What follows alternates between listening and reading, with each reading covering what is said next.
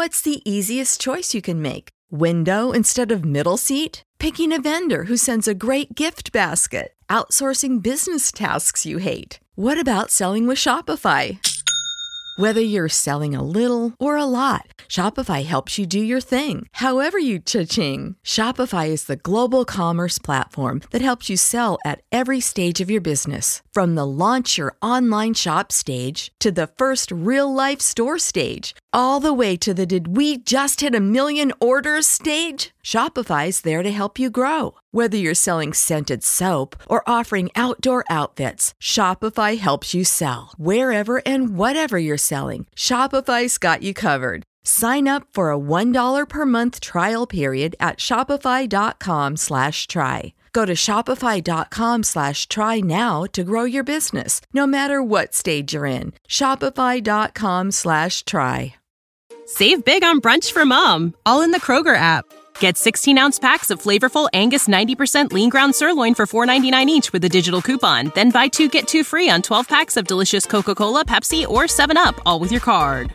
Shop these deals at your local Kroger, less than 5 miles away. Or tap the screen now to download the Kroger app to save big today. Kroger, fresh for everyone.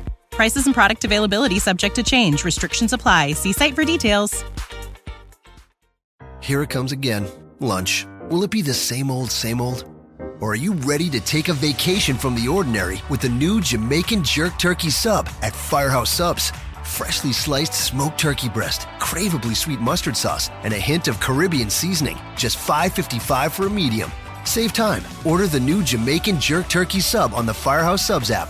Firehouse Subs. Enjoy more subs. Save more lives. Participating locations. Limited time only, plus tax. Prices may vary for delivery.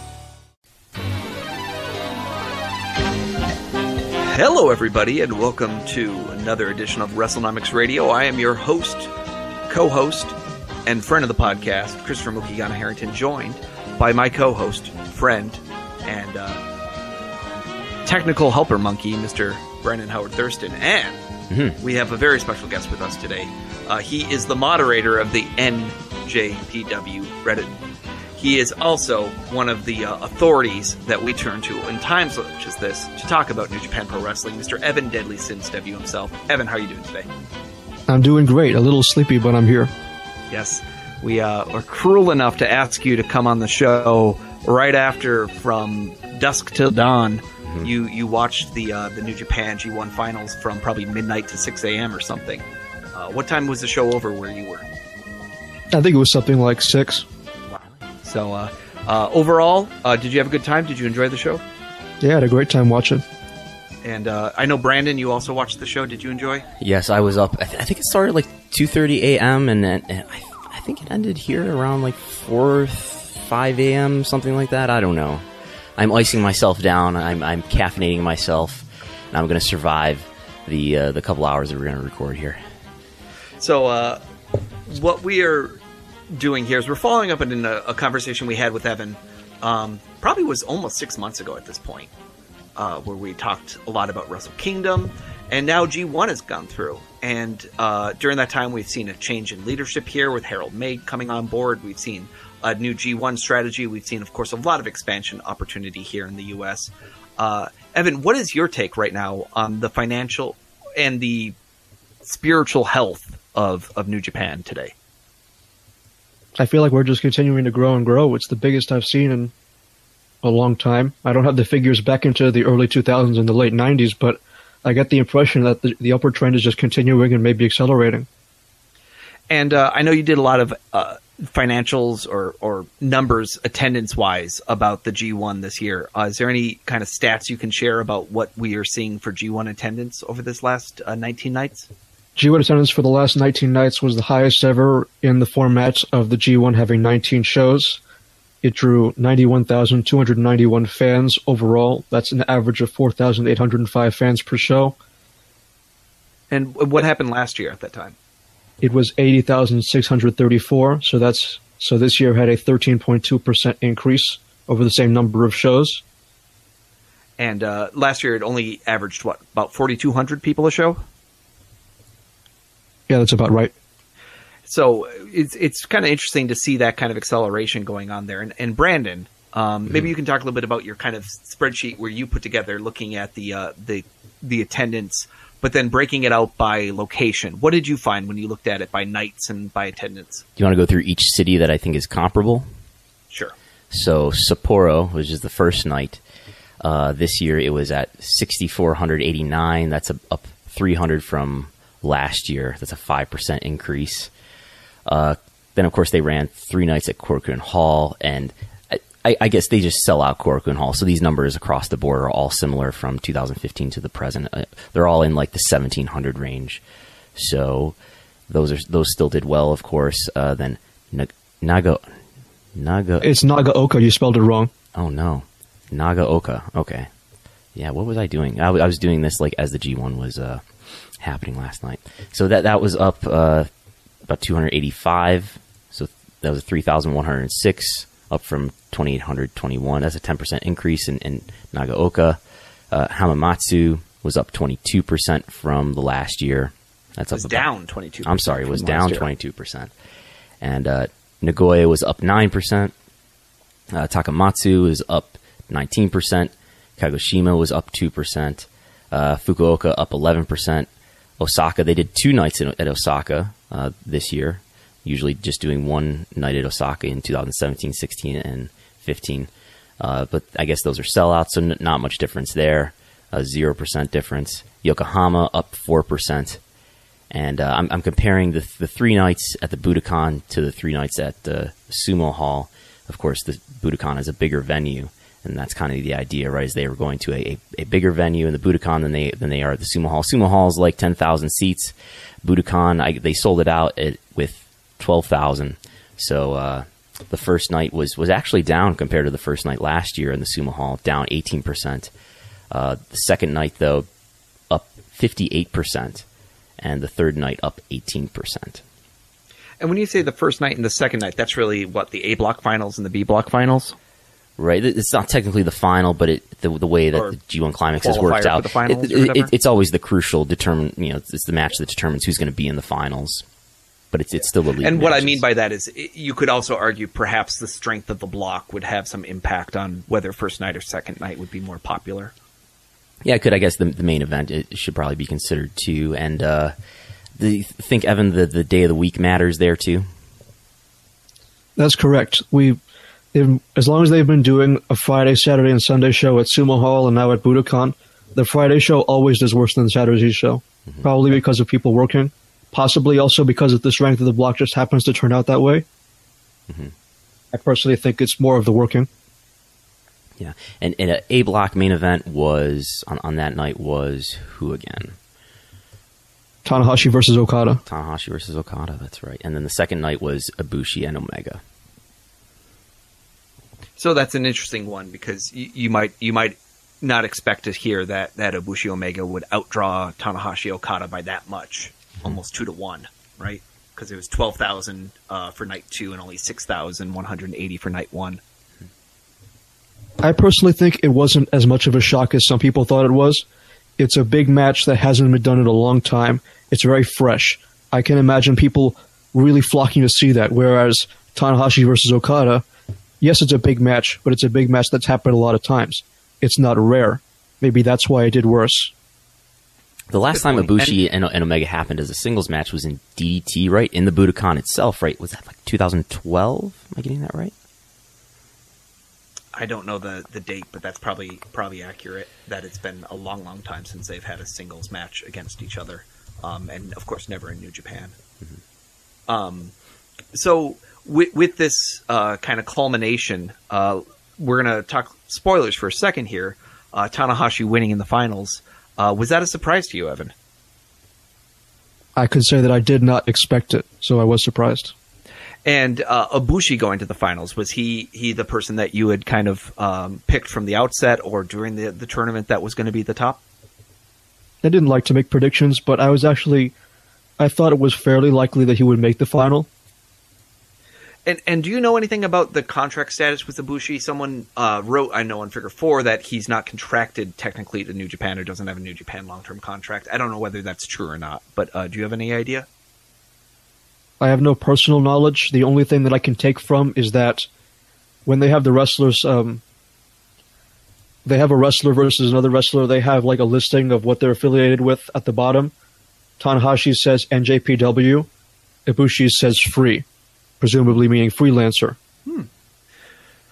And I've heard that he has a dual contract to work both DDT and New Japan, right? And Ibushi will appear on basically anything that's televised for New Japan. I think you can correct me if I'm wrong, but he doesn't appear on like the non-televised events. I don't think he has a dual contract anymore. He did back in 2014, 2015, but as of now, he doesn't really work anywhere that's not New Japan or New Japan affiliate. Okay. So, overall, what is your take on Tanahashi standing with the company and Okada standing with the company? Because we're coming out of this, and it's kind of interesting to see kind of the rise of Tanahashi once again, and Okada kind of in the middle, right? Though looking like he might be starting some big programs here. What was your thoughts on this coming out of the tournament? Well, I figured after a 2-year-long title reign, it was about time to put Okada in a backseat role. You don't want to burn the audience out. Some would argue they've already burned out, but I don't really think so. There are important other things for him to do. He can wait to have the title again or be involved in a title program. Tanahashi, meanwhile, has been kind of taking a backseat. Some people think his time at the top is done. I personally thought that he'd probably have another run sometime soon. And it seems like now, maybe that will happen again. He's not done. He's not a New Japan dad, as some would like to call him. He can still go at the very top. And he's still probably he's probably the most favorably responded to person in the company. Other than maybe Naito. Maybe Naito included. So, I don't think it's a particularly big surprise that he's going to be thrust again into the main event picture, likely main eventing the Tokyo Dome once more. He's a proven draw. They can do with him what they want. And versus Omega is a big match that hasn't happened since early 2016. And as far as we can tell, that's the only time that's ever happened. Is they've only had one singles match against each other. Was that the IWGP Intercontinental title match? Correct. And some people said that the original plan was for them to have a rematch for the latter match. It was at Dominion, but then Tanahashi got hurt and Michael Elgin replaced him. So some people argued that match not happening kind of brought down Kenny's status as a potential main eventer. And it was only after the G1 climax that people started really seeing him that way. What was your take on this year's tournament versus last year's tournament? Last year's tournament got a lot of praise from the likes of Dave Meltzer about just the incredible star ratings and the quality of the tournament. Do you think this year met, exceeded, or was below last year's quality? I don't think most people would argue that it exceeded it. I don't know if it was below, but I wouldn't say it was far behind. I had a worse vantage point because I like to watch wrestling live. In 2016 and 17, I watched the entire G1, all 19 shows live, which is hell. And this year, real life got in the way, and I couldn't do that again. Watching live always adds something for me, so I can't tell you if the matches were worse or if I liked them less because I wasn't watching live and reacting in real time with everyone, which for me is one of the great things about wrestling and adds to my enjoyment a lot. So I can't say if it's better or worse either way. Sure, I wouldn't say it's much worse. But it was probably a comparable year in terms of they were both very good years for the tournament. Yes, I would say that. The B block was really stacked this year with great workers, and they had the majority of the great matches. I was probably one of the higher people on A block. Give A block a chance. Do you think anybody kind of built a rep for themselves or kind of exceeded what others thought they might be doing here and outperformed kind of what was slated for them or expected of them? I think everybody who was great was expected to be great. I think the two people who stood out the most to most people were Kota Ibushi and Tomohiro Ishii, and everybody knows how great they are. It's no surprise that they were going out day in and day out and having great matches with everyone. I've seen mixed reviews on the two new participants, Jay White and Hangman Page. Some people think they didn't do that great, and some people think they really impressed, so hard for me to tell. I think they were both good, and I'd like to see them again. So, how many months are we into the Harold May regime? When did he take over? January? No, he took over, I think, June. June. Okay. What am I saying? January, June. So this is we're barely a quarter in to the time of kind of Harold's leadership here. Harold made an appearance last night too. Oh, he did? What Yes. did he again give a speech to the audience? No, he was involved in. It was kind of an angle, right, Evan, between with the Tongans, right, in the Young Bucks match. Right. The Bullet Club OG, as they refer to themselves, decided to impromptu ask for a Never Trios title shot. The match was not originally scheduled to be defending the titles with the Young Bucks and Marty Scurll, but they asked for it, and Harold, with his infinite godly power, decided to, honor their wishes. And we've done a little bit of poking around about Harold as a leader. I did a show about it where I read all the articles I could find about his time at the toy company he worked for and some of the other beverage companies he worked with. And do you have any impressions of him as a leader here in terms of, what his style is and how it might contrast with maybe a more conservative Japanese leader in the past? Well, it certainly seems like he likes to get involved in multiple ways. Obviously, we saw him last night being on the show, and some people would say that's a bad thing. Some people, they get like a Pavlovian response to seeing an executive being on a wrestling show because of WWE. Mm-hmm. And TNA and every other company that has done it to death. And Kidani has never done anything like this before, right? He has done brief moments of it. Like he, at the Dominion 2016 show, when he was sitting ringside and Naito kind of looked at him, but there wasn't really any direct involvement besides them just staring at each other meanly. And they've had press conference sort of things when Kidani was there and he'd interact with Naito. It seemed like he was only around when Naito was also around. And we're talking about Takaki Kidani, who is the president of Bushiroad, right? Which is the parent company of New Japan. He's the chairman of Bushiroad, to my knowledge. Okay. So Harold kind of coming in here as the new leader, do you think the U.S. expansion, it seems like he's getting really involved with kind of pushing the U.S. expansion harder. And of course, we heard a whole host of shows that they were announcing for the next time they're coming to the U.S. And I feel like Harold is getting more involved in being proactive about the way New Japan is being perceived abroad as well, because of the decisions he recently made around swearing and choking of fans and things like that. Correct? Before I answer, I just want to correct myself. He's the president of Bushiroad, and he founded the company. I think he's taking a more proactive approach. I don't know if you've noticed, but he's been at lots of shows handing out little stickers that say, "Thank you for being an awesome New Japan fan." It seems like he really wants to be interactive with the fans more so than any of the other leaders I've seen recently. And the thing about the swearing and the holding up the middle finger, that wasn't like a decree so much as something he passive-aggressively said that he wanted to happen. It's not like people interpreted it as, oh, they're banned now. It's not banned.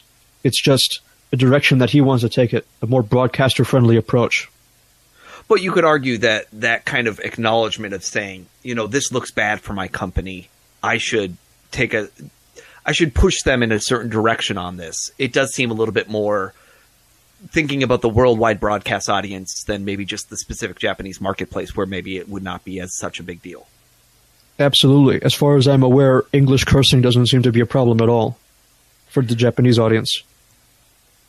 And we saw the debut of a new English commentator with the G1 here, correct? Correct. Chris Charlton, Reason JP. Yeah, that was a real big surprise for me. So if anybody out there hasn't heard of Chris before, he's written some really amazing books about New Japan. One's called, I think, Lion's Pride. He has a new one called Eggshells, which is about the history of the Tokyo Dome and all the wrestling companies that have run that. And he's a real active Twitter user, and he's obviously an active writer. He speaks Japanese and reads Japanese, and so his books are great because they have a lot of insight from Japanese sources. So it's not just the same translated interviews; it's actually him quoting, people's articles and biographies and whatnot. And I thought that was really exciting to see a name and a person like that coming on. Do you know anything about the background of him getting hired to do that?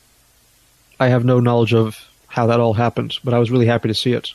Yeah, I came to know Chris Charlton on Twitter because he would always be tweeting out translations of what people were saying in Japanese, whether it was on commentary or in the post-mic appeal. He'd be translating that, and that was, that's always very informative.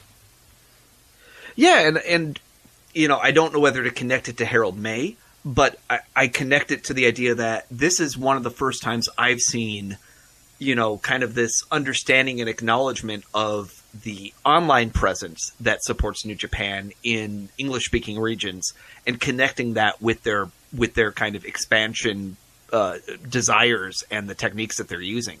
And so I think a lot of people would say Chris is a great guy to do something like this. You never know if someone is going to translate from being a online personality to a straight up commentator. But I think from the standpoint that we said a lot, which is you want someone who speaks Japanese who's there ringside so that you can understand exactly what's happening. Yeah, and he's somebody who a detriment, who understands the product, and he has a great understanding of the history. Like, he's literally written books on it.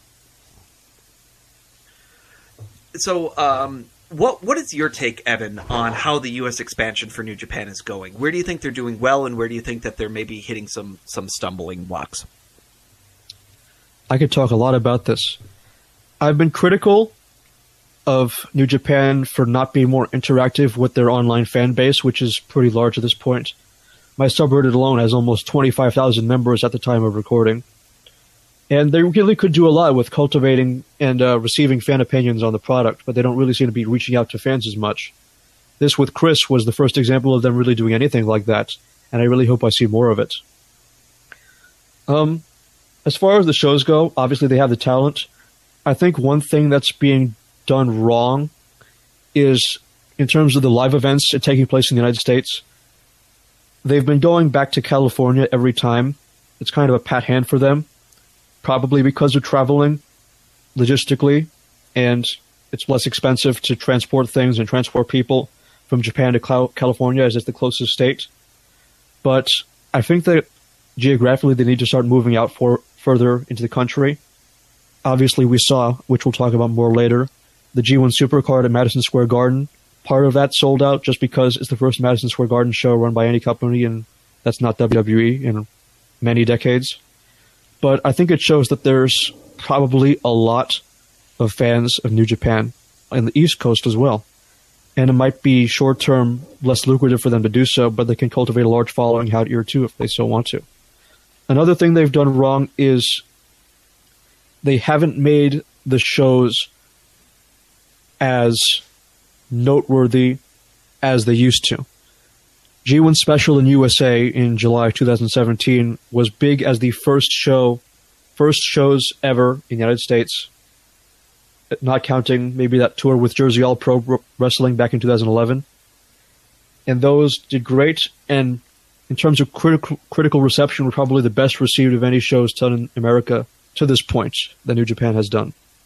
Strong Style Evolved was another important show because it was in a bigger building, over 4,000 fans.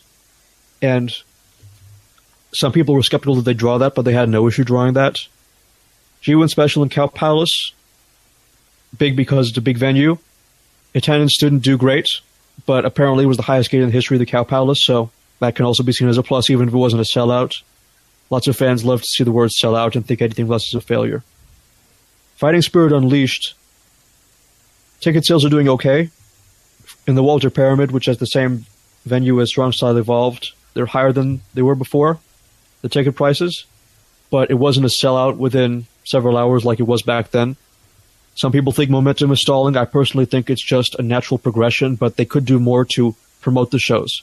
They haven't been promoted heavily enough, and maybe that's why they're not selling out so quickly. I also think they need to be less careful with doing big matches in America. Some people have been critical with not stacking the cards more. That's what they want to see. So I think if they do that, if they're willing to give more big matches to the American audience, they'll definitely succeed in terms of the live events. Do you think they, in the U.S., they're able to rely on a local audience, or do you think they're still mainly relying on basically aggregating the whole U.S. population, trying to get them to travel for the shows? I really can't be sure. I don't have the numbers. I think that in major metropolitan areas, the local audience is enough to support them. But if they try going out of their way, they might have to rely on fly-ins more. I definitely think they could get a big crowd in Chicago or, New York City with just local fans. Yeah, I would agree with you there. What about, didn't Harold announce that he was going to kind of do like a Young Lions show here in the U.S.? Yes, I believe it's called Lions Break. It's taking place at the Anaheim Convention Center. I don't know the date off the top of my head. Yeah, and I'm just wondering with a strategy like that, like whether that's going to be the dojo talent that they have in California, or whether they would actually be bringing over, the young lions from Japan. And it's an interesting choice on my part, because I feel like it does run the risk that you might be diluting your brand a little bit by, it's kind of like going to a country and you're going to promote one WWE show and then you're going to bring NXT, or not even NXT, the feeder system, Progress or Evolve or something. It's a much lower level of what you're bringing. And so I just wonder, for the fragile stability that New Japan has in the United States, I'm surprised to hear that they're doing some Young Lion shows. Were you surprised to hear that? It surprised me. I definitely didn't see it coming. I think that it's at the convention center, but I don't know what kind of capacity they'll be working with. And I don't know, again, the talent that they're using. Will there be regular stars on there also, or will it be just a Young Lion show? And where will the Young Lions be coming from? Some people were making jokes on Twitter, I saw, about how the dojo camps at the Los Angeles dojo that they've been having, they think that they're just, they're not actually planning on doing much with the talent. They just want your money, because they're charging like $500 for a 5-day camp, and some people think that it won't lead to anything for the wrestlers, but apparently that hasn't been the case.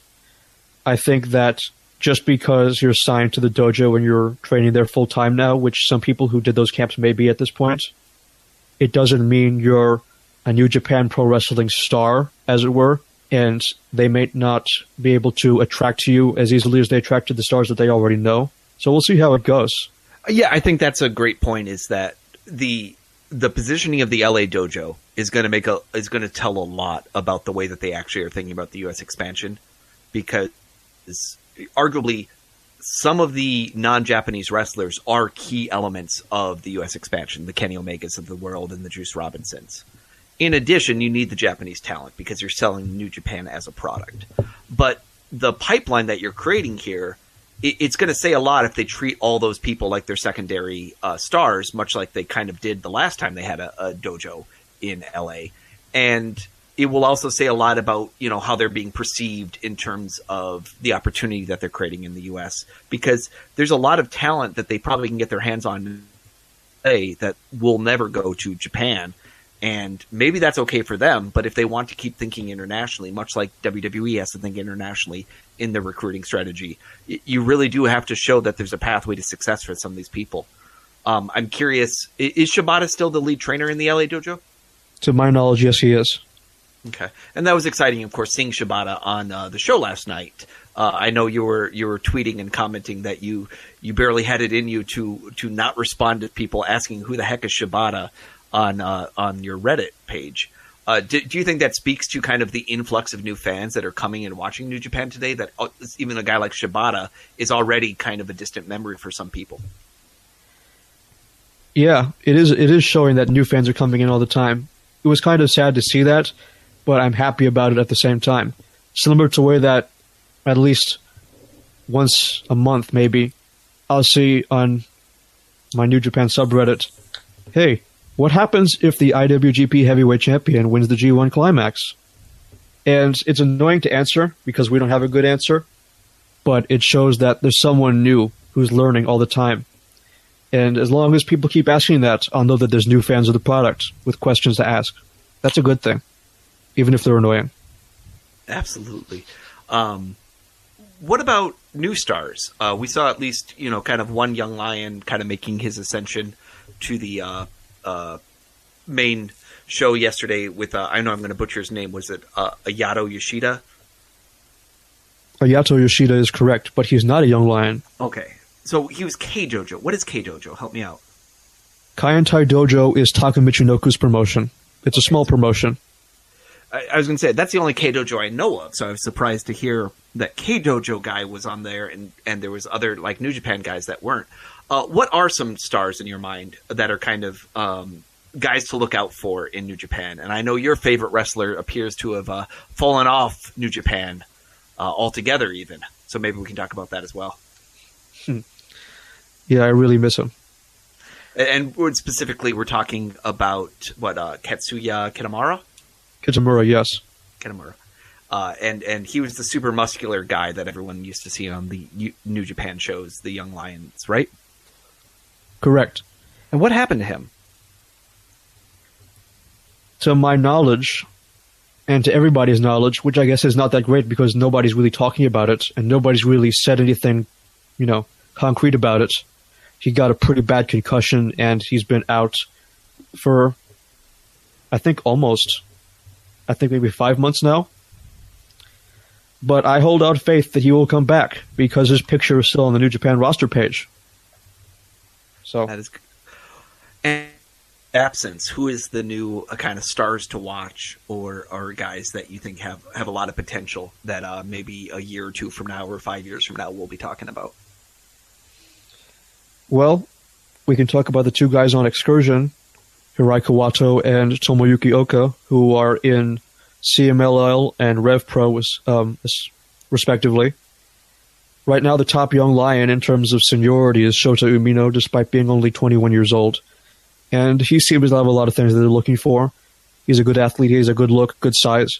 I could see him definitely becoming a big player in the future, as far as young lions go. What is your take on the ascent of Switchblade Jay White in the last year here? Do you think what do you think of the character and the reception of the character? I think at first people thought it was kind of awkward that it didn't really fit him, that he was better suited as a babyface. And during the early stages, like back when he first came back, I was unsure of it also. He seemed kind of uncomfortable in this role. But I think over the last 9 months or so, we've seen him become more and more accustomed to that persona, and he's really learned to own it. His in-ring work is getting there. He hasn't had like a match of the year yet, and some people like to make wrestling all about that, even though it isn't. But I think he'll get there. I think there's time for him. He's very young, and he's a star in the making, to be sure. And what is your thoughts on Juice Robinson's transformation over the, kind of from the beginning of his time in New Japan to now? Well, now that he can't cuss anymore, he's dead in the water. You think that even though he apologizes every time he cusses? He's working on it. Juice's growth has been great to see. I'm really happy for him. Especially when he said that he's never going back to WWE. That made me smile. I really hope that they go as far with him as he can. Can he be a main eventer? In his current state, I think no. But people grow and change all the time. So... And who are you growing tired of in New Japan that you would either like to see, either take an excursion or just go work for other companies? Getting tired of? I'm not sure I have a good answer. I'd say most of the members of Bullet Club OG aren't that great. They're fun and some people enjoy them, but they don't really do it for me. What were your thoughts of kind of investing in them as a top heel faction? Do you think that was a move that will prove to be a smart move, or do you think it's just going to fizzle out quickly? What's the reception to that? And if I could add to that, what do you think of Tama Tonga doing all these DQ finishes, all this interference, and it seems like an attempt to get heat? Is it the right kind of heat? I think it's an attempt to get heat, but I don't think Tama Tonga is someone who can really keep the heat onto him. Because it seems like no matter what he does, his reception upon entrance is pretty minute. And because right now it seems like the leader, if there is a leader of that faction, is either Tama Tonga or Bad Luck Fale. And they both have good traits to them, but I don't think that either of them is at the level of the faction leaders in the rest of New Japan. Suzuki, Okada, Naito, Tanahashi, Kenny Omega. I don't think they're at the level of those five guys. So they might have to find someone else if they really want to grow this unit and make it a long-term thing that's successful. And I was talking to Brandon about this briefly. Can you explain Okada and the balloon? I have no words about that. Okada has fallen off the deep end.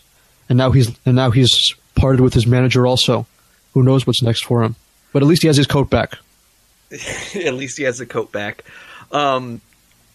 Next thing I want to touch on is what is your take on the relationship between Ring of Honor and New Japan? Is Ring of Honor delivering anything to that relationship on the New Japan side in Japan? Let's start off there.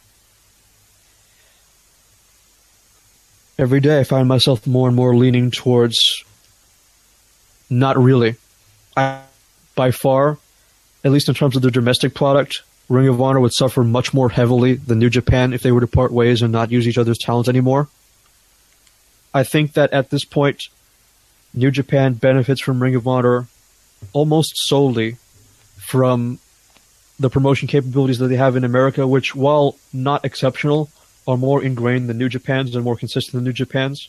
I never think they could have ran MSG without Ring of Honor being involved. I just don't see them being able to put all the pieces together otherwise.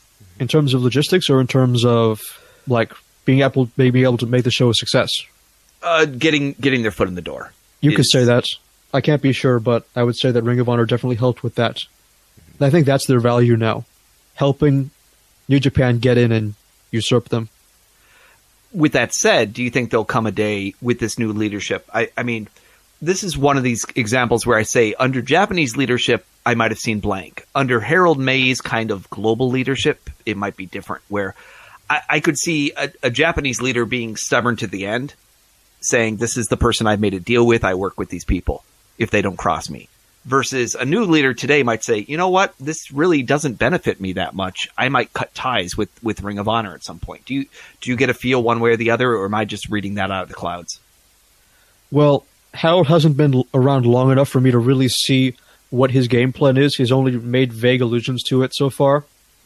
But when he was with Takara Tomy, the toy company, he talked about how, as a leader, I'm much less risk-averse than most Japanese executives are, and I'm going to do things with the company that most of them would think are too far. So I don't know how much power he has if he can unilaterally make a decision to cut out Ring of Honor. I wouldn't think that's, only up to him.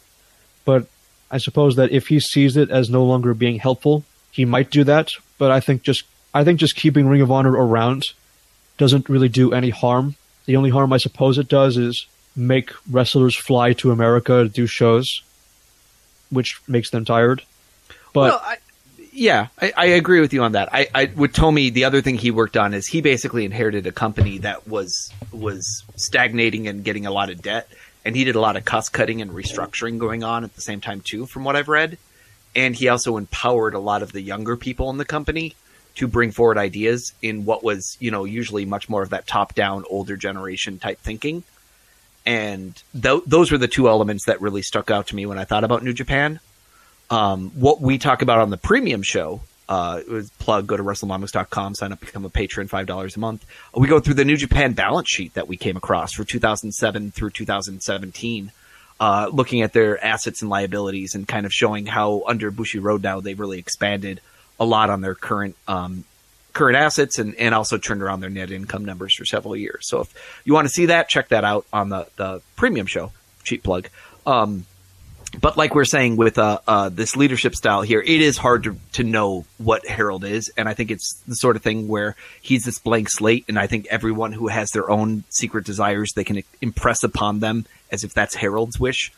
And we don't really know what that is. So I'm looking forward more to maybe learning more about his thinking. I would say one thing I've really appreciated, I was wondering if you've noticed this, is just the increase in subtitled English content that's been available in the last few months here with New Japan.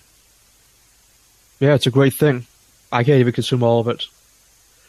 And the other thing with Ring of Honor, the only thing I wonder is, does it sometimes dilute the importance of some of their wrestlers in the American marketplace when they're appearing on these Ring of Honor shows? That it's not a big deal to see Tanahashi in New York if you're going to see him on the Ring of Honor World show or something like that. I think we've reached a point where being on a Ring of Honor isn't really spotlighting New Japan wrestlers anymore. It's not like, oh, here are these people who have never seen or heard of you before. Maybe it was like that in 2014, but now it's not like that. And everybody who goes to Ring of Honor knows who these guys are now. They're not really growing their audience. I don't think so much by being on there. I think it's just like a payday, and it helps give the wrestlers something to do when there's time in between tours. Yeah, I would agree with it in the beginning. Like as Evan said, in like about 2014, Ring of Honor really served as an introduction to a lot of American fans or Western fans to all these New Japan stars, and we're getting to the point with New Japan running so many shows in the U.S. that, you know, I think a lot of fans are just directly familiar with New Japan far more than they were before. So. And I just wonder if, you know, New Japan runs about 175 shows a year, from what I was counting when I looked at the numbers, which is not far off for what, you know, a full-time promotion is if a guy's working all those matches. Now, obviously, you have guys like Kenny Omega who only work certain tours and whatnot. So that does give you some opportunity. But you do have the top guys in New Japan working 150-plus times a year already. So it just seems like that going back and forth to the U.S. does seem like a lot of wear and tear on the body. But it's working for them, and it'll be curious to see, you know, how long that Ring of Honor relationship works. And I think this MSG show could be one of those make or break moments, you know, where that's the sort of thing where you can both succeed greatly, or you can end up having some real problems and a lot of finger pointing at the end of it. Were you surprised by the MSG announcement, and were you surprised at how quickly the tickets went? It came out of nowhere for me. I was really happy to see that. It was a big surprise, and the first thing I thought when I saw that is, number one, great, and number two, I should go. But it seems like that will not be happening because the tickets went too quickly. Well, there's obviously a lot of tickets on the secondary marketplace, though. You could be purchasing from that, correct? I suppose, but, you know, I've never gone to a wrestling show at all before, so we'll see what happens. Fair enough. I was surprised to see the tickets sold so quickly. I thought it would happen maybe more slowly. Maybe it would take until once they started announcing matches. Maybe this is a good thing. Maybe it's a bad thing because, you know, the old argument when a wrestling promotion sells out a show before they've announced any matches, and then the card isn't that blow away. Well, you should have waited for the matches. Now they don't have to put any good matches on because they're sold out already. We'll see if that happens. I don't think that's going to happen because it's such a big show, and it's running up against the NXT show that's the day before WrestleMania. I think they'll want to stack it as much as they can. So I don't think that's an issue. And really having excited. having been to WrestleMania a few times now, I can just say there's such a large amount of pent-up demand right before WrestleMania that you can really capitalize on a lot of different ways. Now, not normally on the scale of 10,000 people, but I think they really are hitting it hard because they have such a strong marketplace to go to. They're going to such a recognizable arena. This isn't like a lot of the other shows where you're going to have to travel 45 minutes to an hour outside of town to go to wherever this other big show is being held. So I think it's really exciting for Ring of Honor and for New Japan to kind of score such a huge coup by getting the show done, and the first show in 50 plus years to do it, and the fact that WWE kind of swung and a miss on their legal challenges to this. Like, obviously they're pressuring MSG pretty hard not to do it, but they did not come to MSG and say, hey, we'll run this show, this is why you shouldn't do it, which is I think what MSG secretly wanted. And so in the end, they had no reason not to honor the agreement that they had made with Ring of Honor to do it. So kudos to them for really pulling off a big coup. And to me, that's probably the biggest feather in the cap for Sinclair and Ring of Honor is getting that show going and making it work. Though I do not think they could sell it out. What do you think? Do you think they could have sold it out if it didn't have the New Japan talent on it? Very unlikely, I would say. Maybe impossible. Speaking of New Japan talent, you gave a list at one point of kind of some of the top talent. What would you say if you had to do kind of the most important people to New Japan today in terms of talent? Maybe the top 5 people. Who would they be? The top 5 most important people? In terms of wrestling talent. I would say it would be the top 4. Okada, Omega, Naito, Tanahashi. A 5th one is more difficult. I suppose it's Ibushi, because Suzuki is getting up there in age. He's 50 years old, maybe 51. I don't remember exactly. And his future, although he's still great and can be great, his future is not very long at this point. So I'd say Ibushi, as someone who's in their mid-30s, isn't terribly young, but isn't very old either, and someone they can rely on to put on great matches and who is a star. He's probably their number 5 talent. And when you list those people for me, Three of them are kind of New Japan diehards. I expect them to be with New Japan for years. But neither Kenny Omega or Ibushi have necessarily long-term commitments with New Japan. Do you see Kenny Omega in New Japan a year from now? Yes. I think that he could leave, but I feel like I'm uncomfortable about giving an answer because I think it could go either way. I feel like most people in his spot would say that they have a really good thing going and they're not going to risk it. But maybe he's going to risk it. I don't know if he's that type of guy. I could see him leaving. I found it very interesting when I saw that he, unlike Tanahashi and Naito and Okada, was not advertised for the Madison Square Garden show right away. So maybe they think that he'll leave. Maybe it's just, playing it safe because he could leave and they don't want to advertise someone who ends up not being able to work the show. So I'm really unsure. But the impression I've heard it, and I'm curious if you've heard it, do you think people just assume that he's going to be at the MSG show even if they don't advertise him? Just because, of course, he's on all the big shows. Well, if he's with New Japan, of course he'll be on the show. Some people think that he'll leave, and that maybe clouds their judgment about going to the show or not. Some people, maybe some WWE diehards, they just think he'll leave every year. Every year it comes around. Is he going to leave this year? I think he's going to leave this year. And then he doesn't leave. Maybe he'll leave this year, and then he doesn't leave. So, what's your take on the role of, say, a Chris Jericho in New Japan? It sounds like he still has some outstanding matches on his contract with them. Well, there was a tease after he won the Intercontinental Championship. Naito's partner Evil came down and kind of tried to attack him. They teased a confrontation. Jericho has not been seen since Dominion, so over 2 months now. And I don't have his schedule on hand, but he probably won't be around for another while yet. So we'll see if he comes back. I expect him to work another Dome show, but I don't really know what like he'll be doing. Like a Wrestle Kingdom type thing? Of course, that's what I meant. So with that, you and I had a conversation a few months ago where we talked about what are the opportunities for New Japan to kind of expand Wrestle Kingdom accessibility to international attendees. And I was kind of curious, have you heard about any other initiatives or ideas about how they might make Wrestle Kingdom more accessible to people who want to travel over there and see the show this year? No, I haven't really heard anything about that yet. Wrestle Kingdom tickets usually go on sale in October, though, so I wouldn't have expected to hear anything about that at this point. So, we'll see.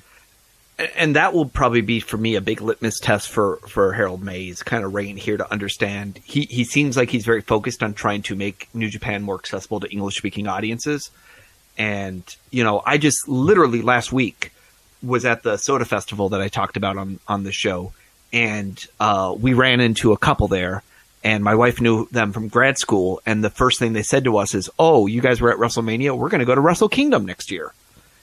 And they were just talking about how excited they were about doing that. And it just blew me away because I think it's something that people want to do. And I think they're intimidated by the complexity of the Japanese wrestling system in terms of how tickets are sold and getting hotels and travel and whatnot. And there's still a lot that can be done to make it a lot easier for people who want to go. And we've seen on the flip side, WrestleMania has done a good job marketing itself to international audiences and offering these tour packages.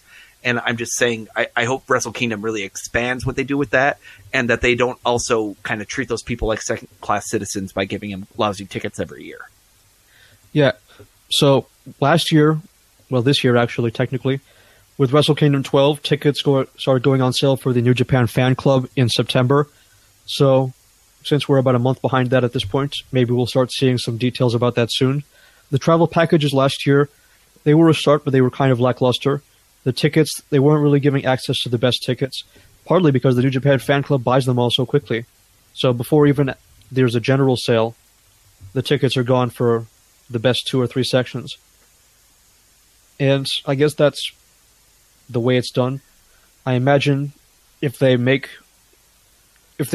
like the royal seats, the ringside seats, which there's only probably a few hundred of, accessible to, non-Japanese fans, it'll probably be at a heavy premium.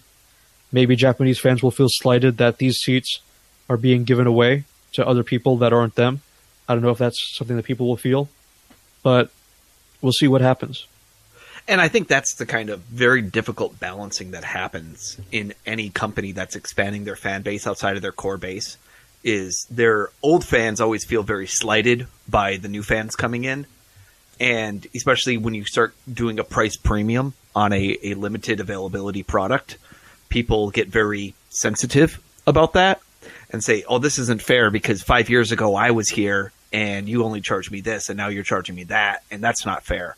But the reality is it's a marketplace and you have to meet the needs of that marketplace. And especially a lot of those hardcore fans, you retain them. It's the casual fans or the lapsed fans or whatnot that are going to make a big difference. As you've looked at New Japan attendance throughout the year, would you say beyond just G1, New Japan is up year over year? I would say so, yes. Do you have an approximate percentage? Well, if we go for before G1, let's say we go through the first half of the year, January through June. So in 2018, I'm doing the math here, from January through June 2018, they drew 224,007 fans over 92 shows. Over 94? 92. 92 shows. So that's about 2,400 people a show. Okay, so now we'll go to the previous year, 2017. First 6 months, 218,693. Over 96 shows. Oh, whoops, my mistake. 83 shows.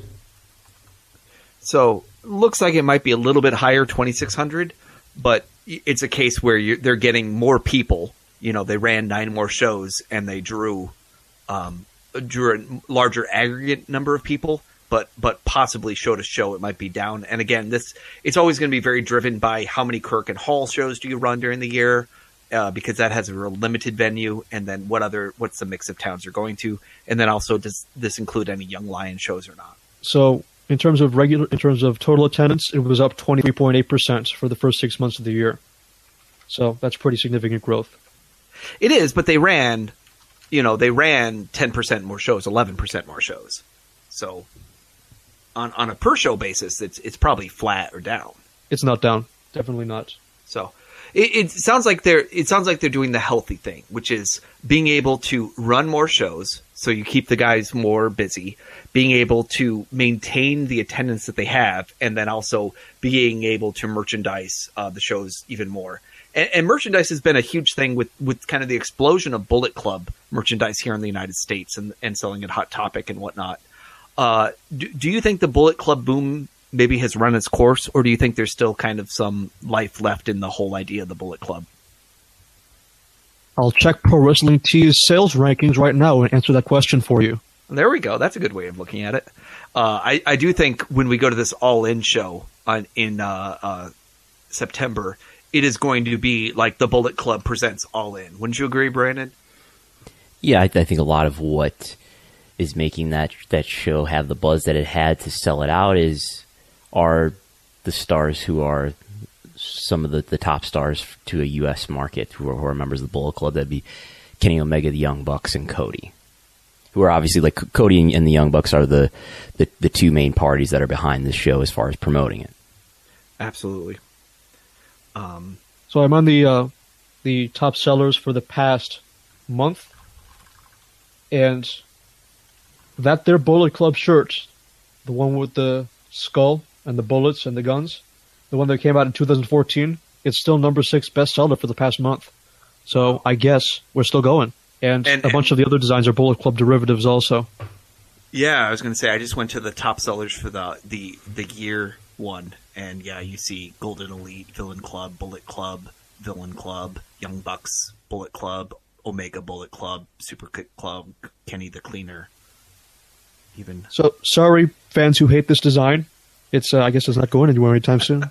I don't think it's going anywhere. No, I think it's, honestly, if we can get anything out of these revenue sheets, that would probably be the thing that would be most interesting to me, is how much they've made in merchandise sales that you could probably tie back. Because I mean, if the Observer is to be believed, Brandon, you quoted it for me. What is it? 400,000 shirts they estimated were sold at Hot Topic of Bullet Club.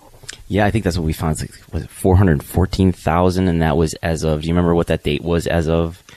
Maybe December, like from June to December or something like that. Yeah, that sounds about right. So at this point, they probably sold half a million shirts, which is a pretty amazing thing when you think about it as kind of a punk rock upstart type brand and not something that's being sold in kind of a WWE way. And I'm trying to remember, did that number include specific Young Bucks shirts and specific I imagine Kenny that Omega included shirts? all the variations of, So the Bullet Club. Yeah. Villain shirts, yeah.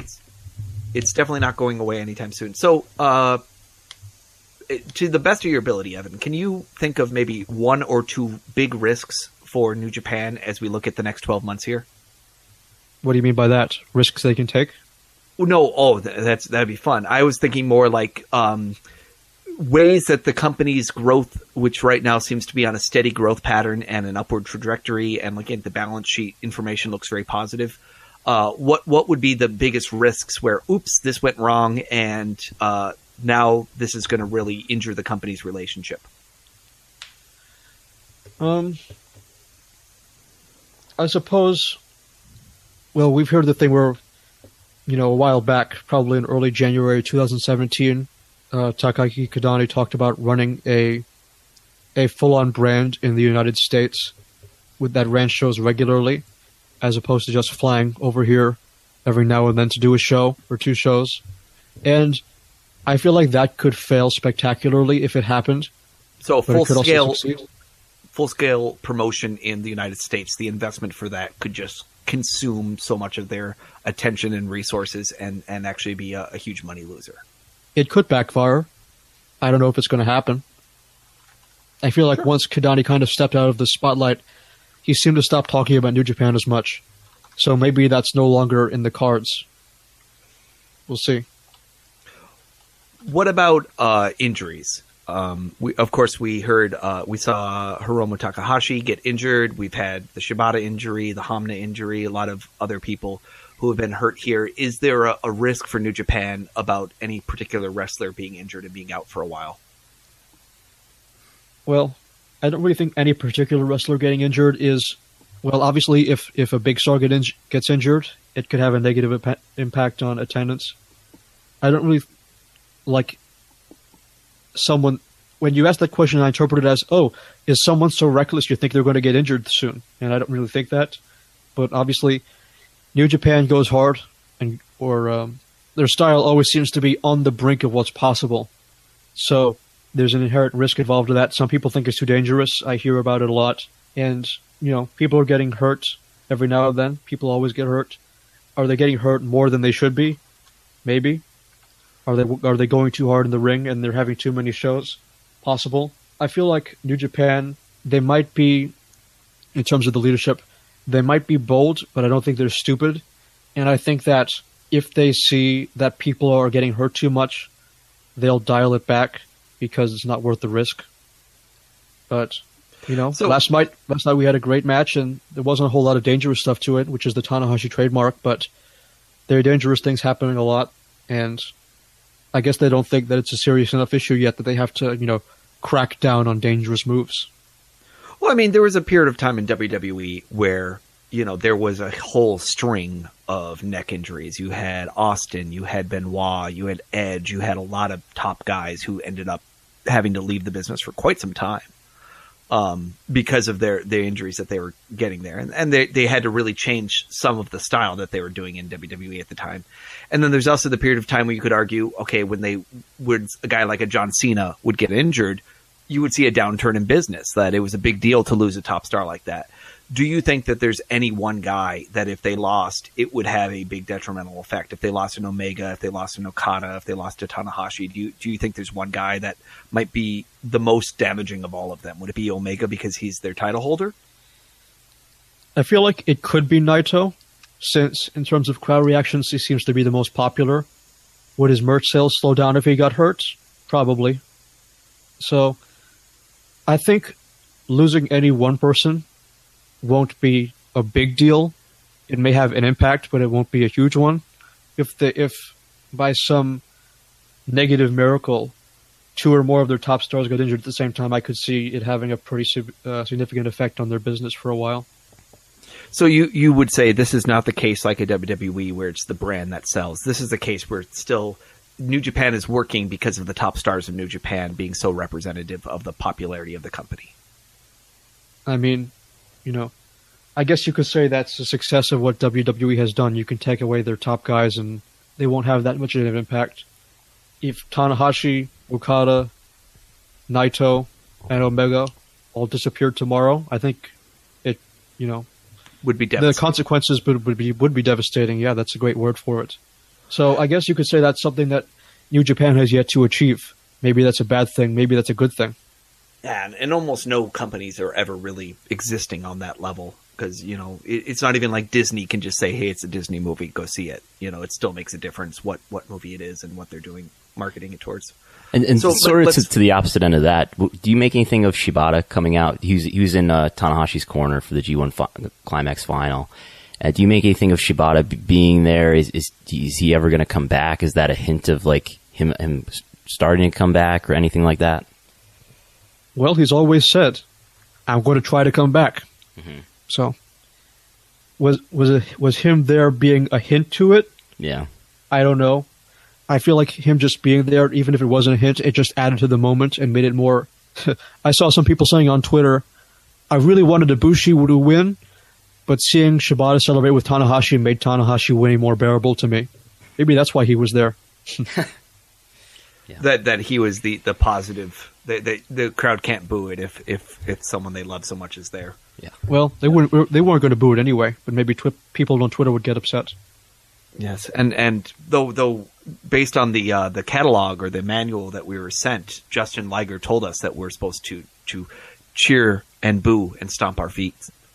I don't know if you saw the little diagram he put out. Yeah, I saw it. The Liger one, it was cute. Jushin Liger.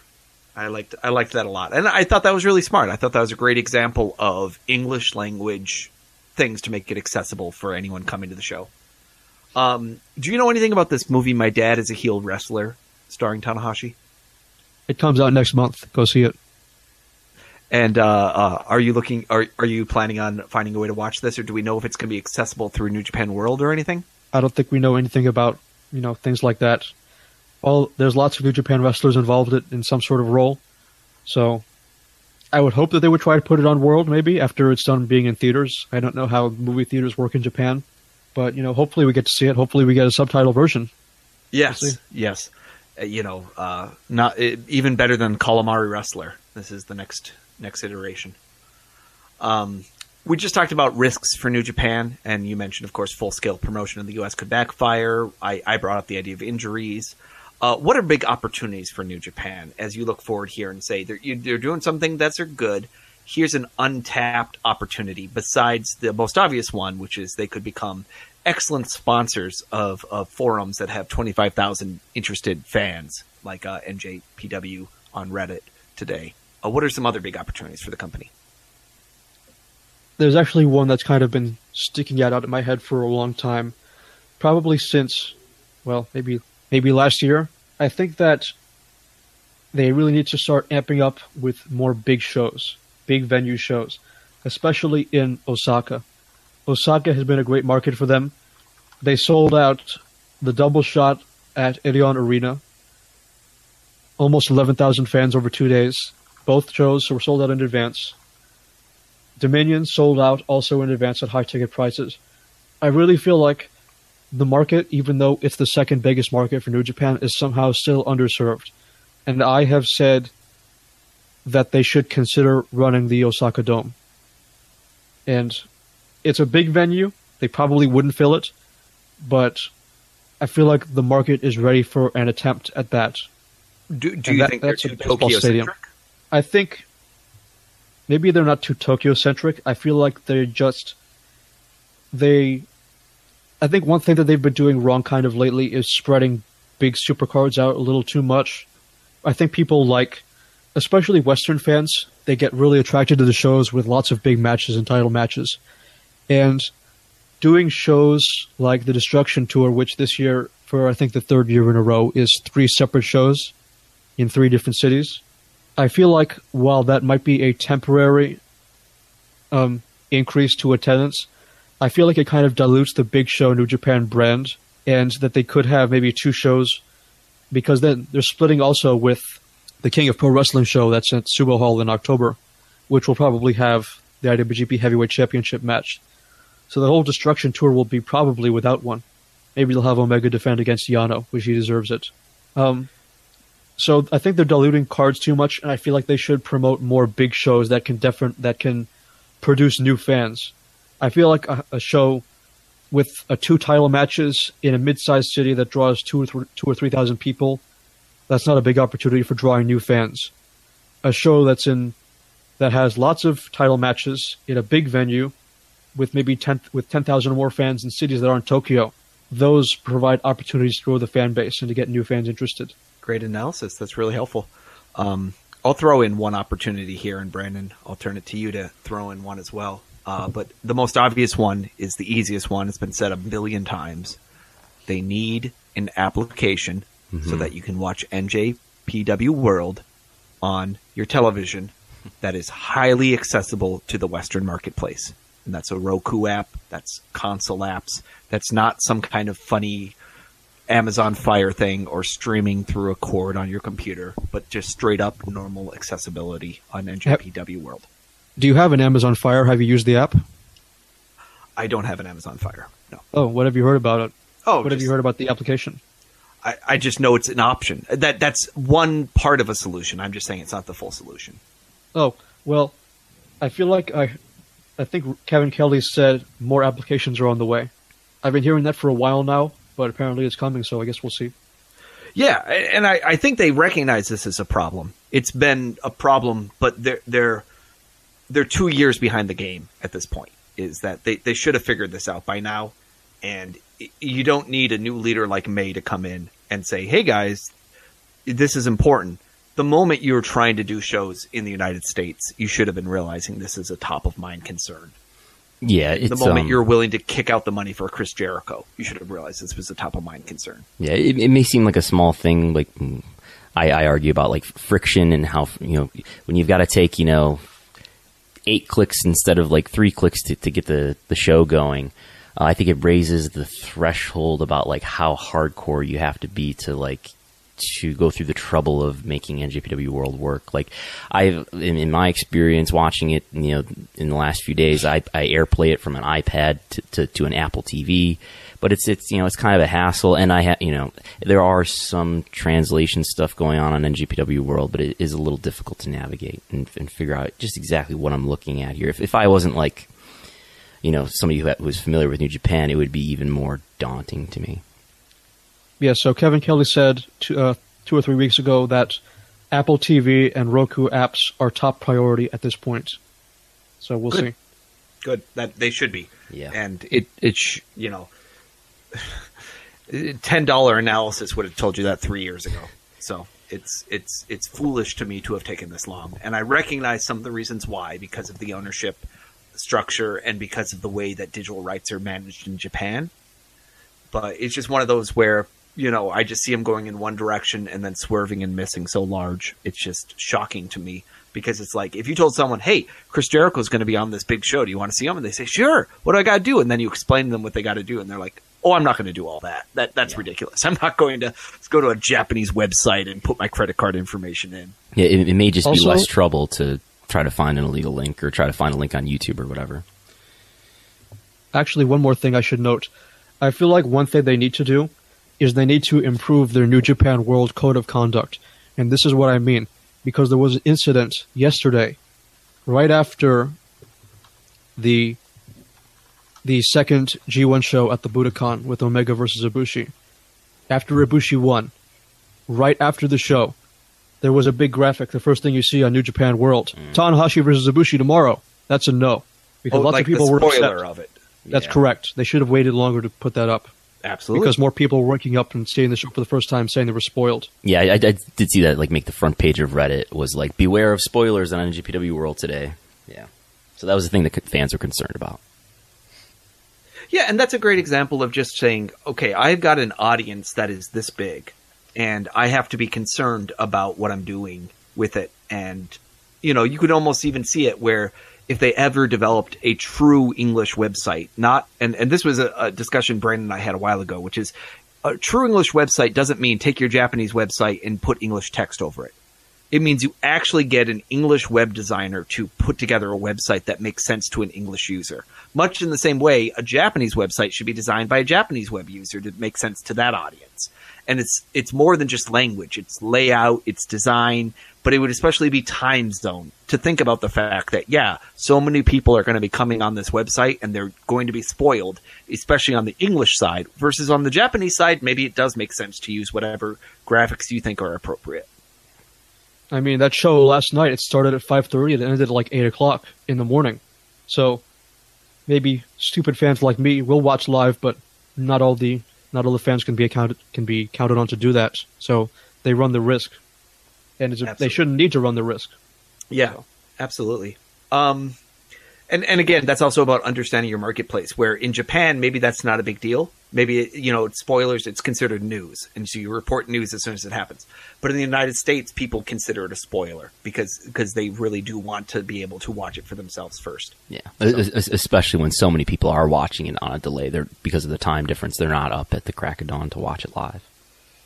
And that's a small amount of goodwill, but it's the example of that shows that you're thinking ahead about the goodwill of your viewers and trying to make sure that you make them feel like they're more of this experience rather than, anytime you find yourself driving away from being able to watch things, that's annoying.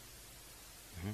So my last question to you, Evan, do you have a view right now on the health of other Japanese wrestling companies? Last year, or maybe it was even the beginning of this year, there's a lot of talk about how All Japan had really begun turning around its attendance numbers and really expanding itself out. And I'm just kind of curious, what is your take as New Japan continues to grow and get bigger year over year?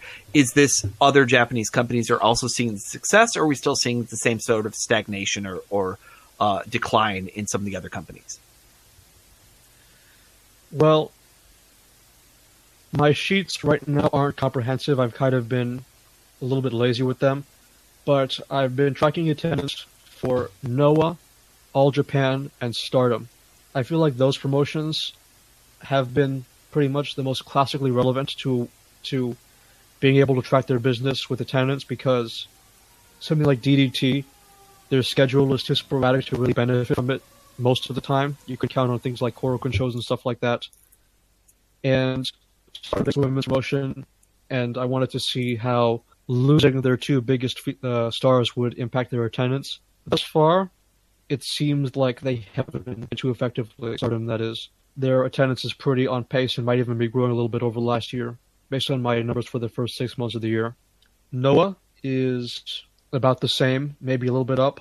When we say the same, about up, what are they averaging? Maybe 1,000? For the first 6 months of the year, Noah drew, this is Noah, 27,403 fans over 53 shows. That's an average of 517 fans per show.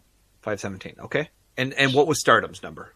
Stardom, first 6 months of the year, 16,698 fans over 37 shows. Average 451. Okay, so a little bit smaller than Noah, but both in that same sort of 400, 500 person league. Okay. Then All Japan, first 6 months of the year, 43,434 attendees over 65 shows. Average 668. And would that put them on pace similar to how they were doing last year? In terms of the average, it's a little bit up, and they're on pace to grow again. Both of their quarters have grown pretty significantly. They'll grow again this year by a steady rate. Not as much of a meteoric growth as they had from 2016 to 2017, but it's growth nonetheless. So they not only stabilized, they didn't lose their momentum, but they're still continuing to grow at a normal rate, which is good for Japanese. So it sounds like in general, the rest of the Japanese wrestling culture there is not necessarily in decline, is not necessarily exploding, but even with the loss of some of these big stars or injuries or other things, we're still seeing them maintain or grow a little bit.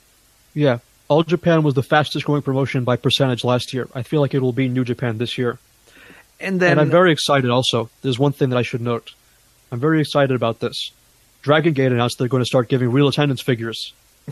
I was going to ask. So Dragon Gate's a really interesting one where you can talk about the loss of, some key people and injuries and things that might be influencing them as CIMA has gone over to OWE in China, and just kind of the changes that are going on there. So Dragon Gate announced that they're going to start giving out true numbers. Really? Was that a press release or something? I don't remember exactly who said it. I feel like it was Striga who reported it. I don't know his source. But all I know is that it seems to be true. Since the Korakuen Hall show they had 5 days ago, because this was one of the running gags of Dragon Gate. Every Korakuen Hall show drew exactly 1,850 fans, which not only was preposterously consistent, but likely impossible, because the highest attendance that New Japan has gotten at Korakuen since they started giving real numbers 3 years ago was 1,806 fans. That was for actually Shinsuke Nakamura's departing show. And since then, they average about 1,700. Well, they don't average that, but their top end is about at the 1,750 range. So 1,850 was not only unlikely, but incredibly consistent to the point of being impossible. So the last one they drew 1,565, which is much more reasonable. I guess it's true that they're really real numbers. Well, isn't there the big there's like the Japanese women's singing group that is like 50 people big, that like the Pop Idols that happens every year. Maybe they attend every single Dragon Gate show. You're talking about AKB48, something like that? Yeah. So they come to every Dragon Gate show, and that's where those 50 extra people come every single time. Yeah. I guess the first thing we heard about this in terms of the Dragon Gate was the Kobe World Show on July 22nd, which previous to this point they announced some ridiculous number that's impossible for the venue, to the point of being absurd. Like, I think Kobe World Memorial Hall is maybe in the 6,000, 7,000 seat range at the most. They announced 9,800 fans or 9,900 fans last year, and this year they announced 4,952, which seems almost too real. It reminds me a lot. I talk about this a lot on the show. Is I listen to this great podcast done by International Wrestling and Bahu, and they talk about FMW, and you kind of see the transition of, you know, somewhat real numbers from FMW to absolutely the fakest of the fake numbers. And it's the same thing where, you know, they're in a building that holds 10,000 people and they will announce 12,000 people, and really there were 6,000 people there. And it's just like it's a long-term thing in professional wrestling to make up your numbers. And so, this is the reason why I believe that worked attendance is the devil, because this is what happens. You report worked attendance, and then someone decides, oh, they're going to start reporting real attendance. So everybody then decides they need to do that also. And then people think, why? Why are the companies so much smaller now? When Kenta Kobashi's retirement show drew a supposed 17,000 fans, and here's New Japan at the G1 final drawing 12,100 fans, and that's a sellout. And it was a sellout from the looks of me. There were pretty much no empty seats. So I guess it shows what's real and what's not. And now everybody who was there before is a liar. Well, it's very hard. You know, Silver Dome will haunt wrestling historians till the day they die. Yeah, I will say, like, knowing, you know, this year they're going to the Budokan for the last 3 nights, I didn't expect 16,000, which is what all the 90s All Japan Budokan attendance numbers are reported as, like a sellout of 16,000 people. I expected like 13,000, 14,000, and to see the sellout was 12,000, which is only a couple thousand higher than what they were doing at the Sumo Hall. Yeah, I looked at a seating chart for the Budokan, and my calculation was 13,348 seats. Mm-hmm. I'd be interested to see how the layout differs where there's less, but overall I guess we know what the real capacity is in that 12 to 13,000 range, whatever it may be. I guess just thinking about what the show looked like, they probably blocked off some seats with their setup, which is like, if I think back to what All Japan in the 90s, the Budokan looked like, it was a super minimal setup. Like, you know, there's no entranceway. They were coming out through the hallway or whatever. So maybe the setup took out a lot of seats. Well, Noah used to do the thing where they'd have a small stage in the middle. I think it was a very All Japan thing when they just have 2 walkways diagonal to the ring. and they just come out and they'd be just walking next to fans and there would be no stage at all. They just walk out through a door or something like that. Right. It was a pretty Noah-style stage, except a little bit more flashy and with no ramp that connects directly to the ring. Speaking of Noah, I wanted to talk about this. I guess I'll talk about it here first and maybe tweet about it later. How ticket prices for the G1 final were very high. The ringside seats started at 30,000 yen, which is about maybe $270, which is normal, and that's what they did last year also.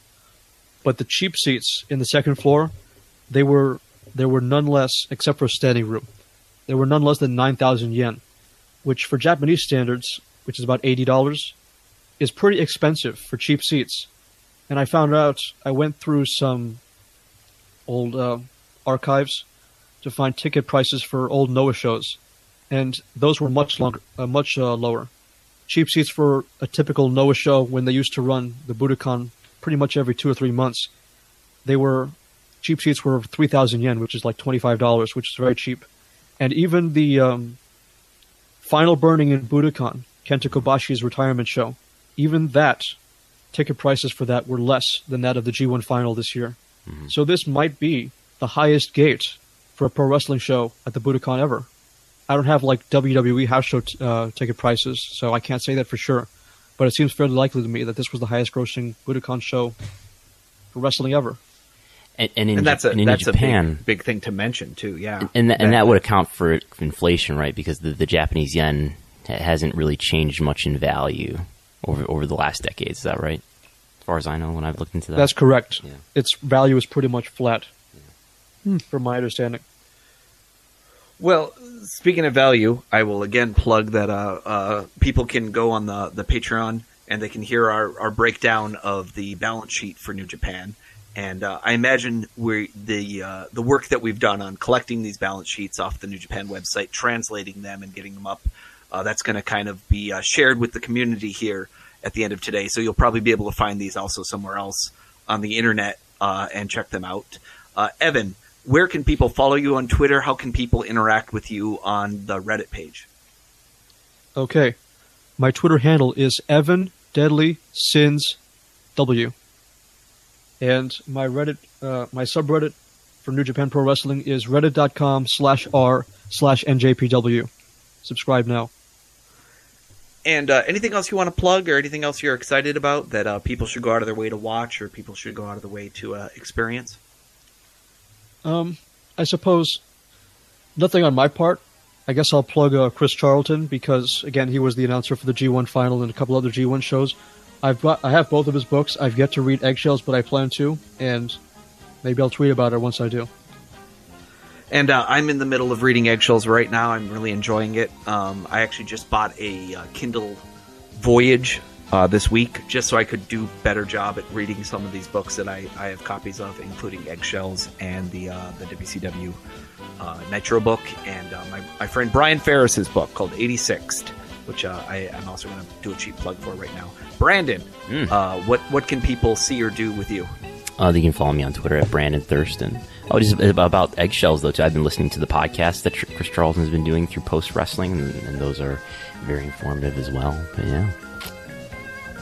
And I'm on Twitter at Mukigana, and on the Patreon show, not only did we go over the NJPW balance sheet, but we're going to go over some lawsuits. We're going to talk about Colt Cabana suing CM Punk. We're going to explain what's going on with that. I got a lawyer to break it all down for me. Yes, and we're also going to talk a little bit about Tribune suing Sinclair. And the merger that was not. And a $1 billion lawsuit being filed this week. And we'll probably touch a little bit about All In and some other exciting stuff going on. But Evan, thank you again for joining us. Thanks for talking. This is always fun to kind of check in on New Japan's health and also get a read from somebody who's spending a lot of time thinking about them every single day and what they're doing right and what they can do better. Yeah, thank you so much. Thinking about them every single day, now I feel kind of sad. I feel like I'm too much of a diehard. Oh, we're all people of our own special ilk here on WrestleNomics Radio. Thanks, everybody. We'll talk to you again. Bye-bye.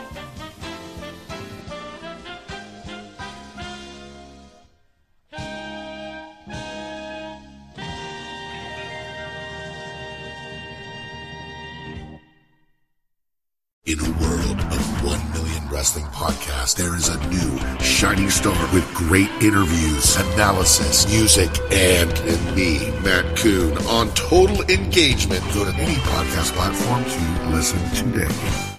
Save big on brunch for mom, all in the Kroger app. Get 16-ounce packs of flavorful Angus 90% lean ground sirloin for $4.99 each with a digital coupon. Then buy 2, get 2 free on 12 packs of delicious Coca-Cola, Pepsi, or 7-Up, all with your card. Shop these deals at your local Kroger, less than 5 miles away. Or tap the screen now to download the Kroger app to save big today. Kroger, fresh for everyone. Prices and product availability subject to change. Restrictions apply. See site for details.